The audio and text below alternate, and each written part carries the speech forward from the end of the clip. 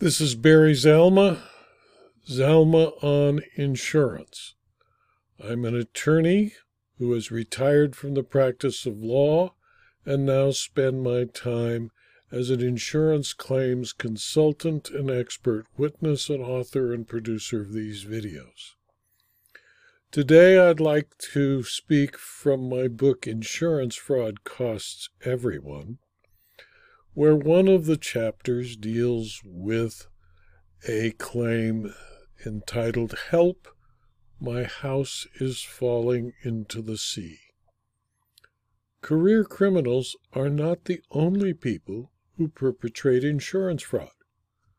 The temptation has become so great that almost anyone who is given the opportunity will try.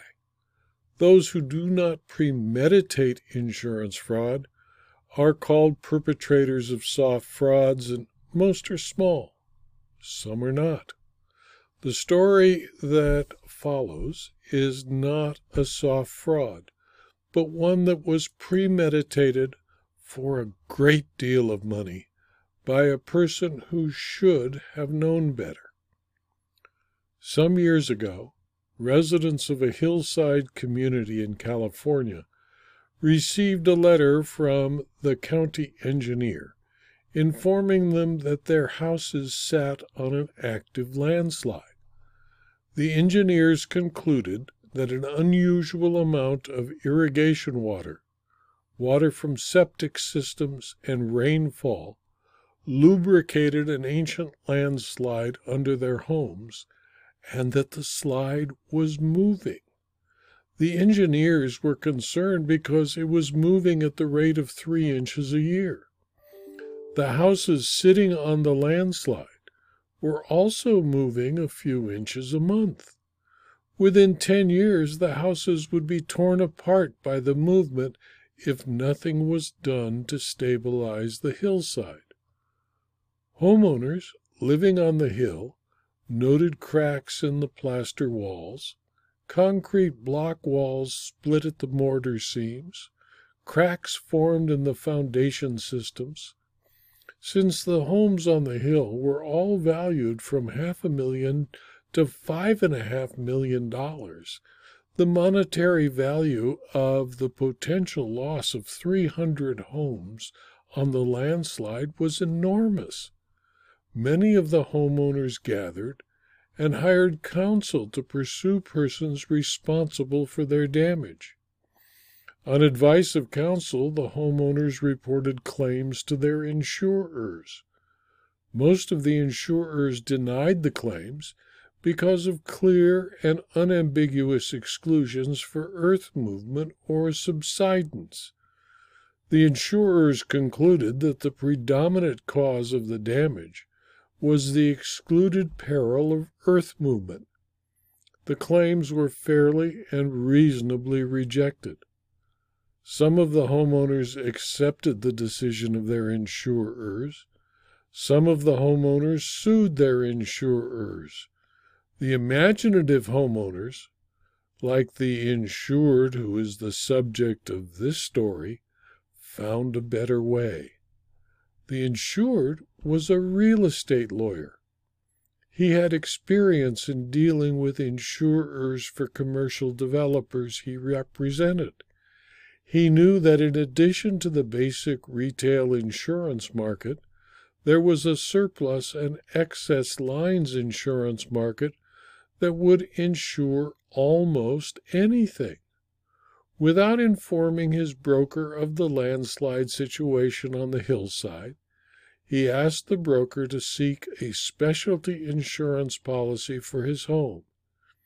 He wanted insurance that covered him for both earthquake and earth movement, landslide, mudslide, or other types of earth movement normally excluded by a homeowner's policy.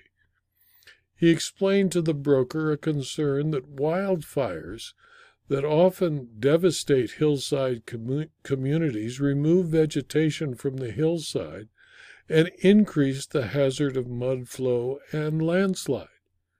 He had invested a great deal of money in his home and wanted to protect against that risk. The broker found a policy offered by a surplus line insurer. The policy insured dwellings only for the perils of earthquake and earth movement. The premium was a reasonable 3.75% of the value of the dwelling, with a deductible equal to only 5% of the total amount at risk. To obtain the policy, all the insurer required, by way of an application, was the name of the insured, the address of the property to be insured, and the amount of insurance requested. It asked no questions about the potential risks of loss, and the insured, since he was not asked, provided no information, nor did he advise the insurer of the report from the county engineer. After receiving a signed application from the insured, the insurer agreed to insure his dwelling because it did not fall within certain specified earthquake fault areas. The insured obtained a $2,500,000 policy for a premium of only $9,375. Before the insured bought the policy, he had received and read the letter from the county. He knew there was a landslide actively affecting his house. At the time he bought the policy, the insured had already seen cracks in his plaster walls. When he bought the policy, the insured applied the old maxim, "Ask me no questions, I'll tell you no lies." His experience as a real estate attorney convinced the insured that if he told his prospective insurer his house was sitting on an active landslide, it would not insure her. But since the insurer did not ask, the insured did not offer that information.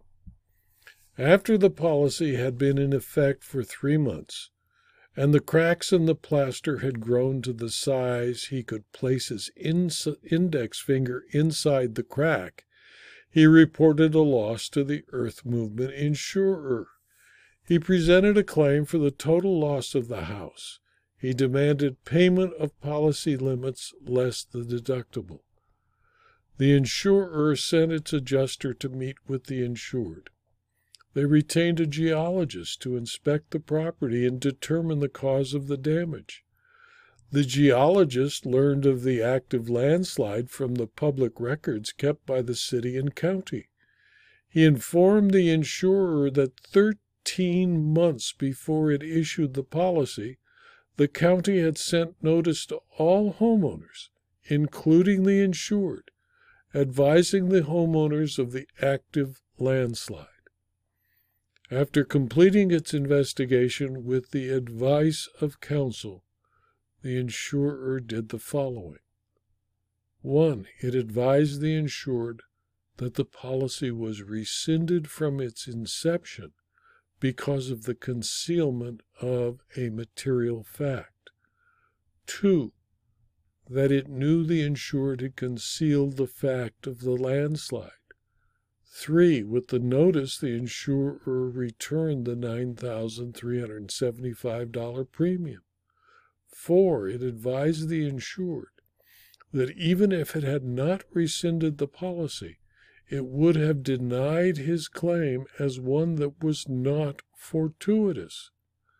The investigation had shown that the landslide had started before the inception of the policy, and the insurer further advised the insured that the loss in progress rule barred any recovery. The insurer recommended that the insured present his claim, if he still wished to pursue it, to the insurer who insured him against earth movement at the time of the loss.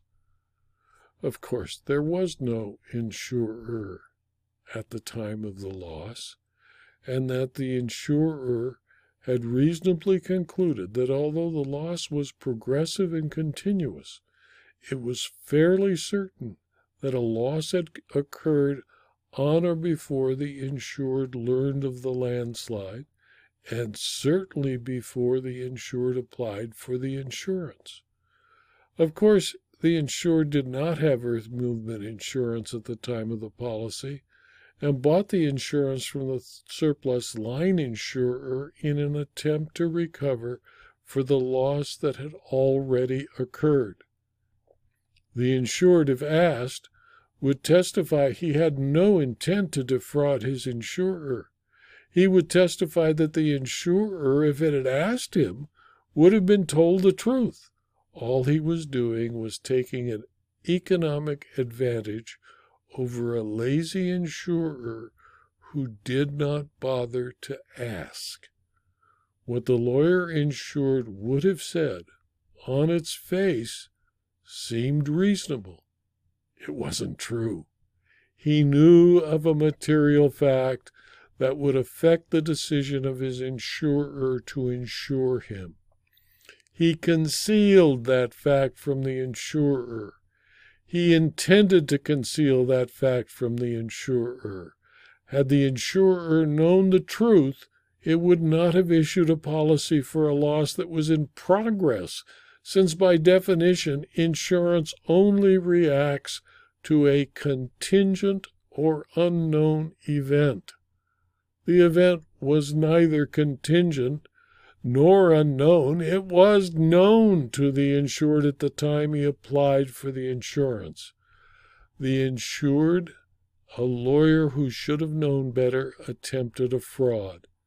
His action in fraudulently getting an earth movement policy was reprehensible.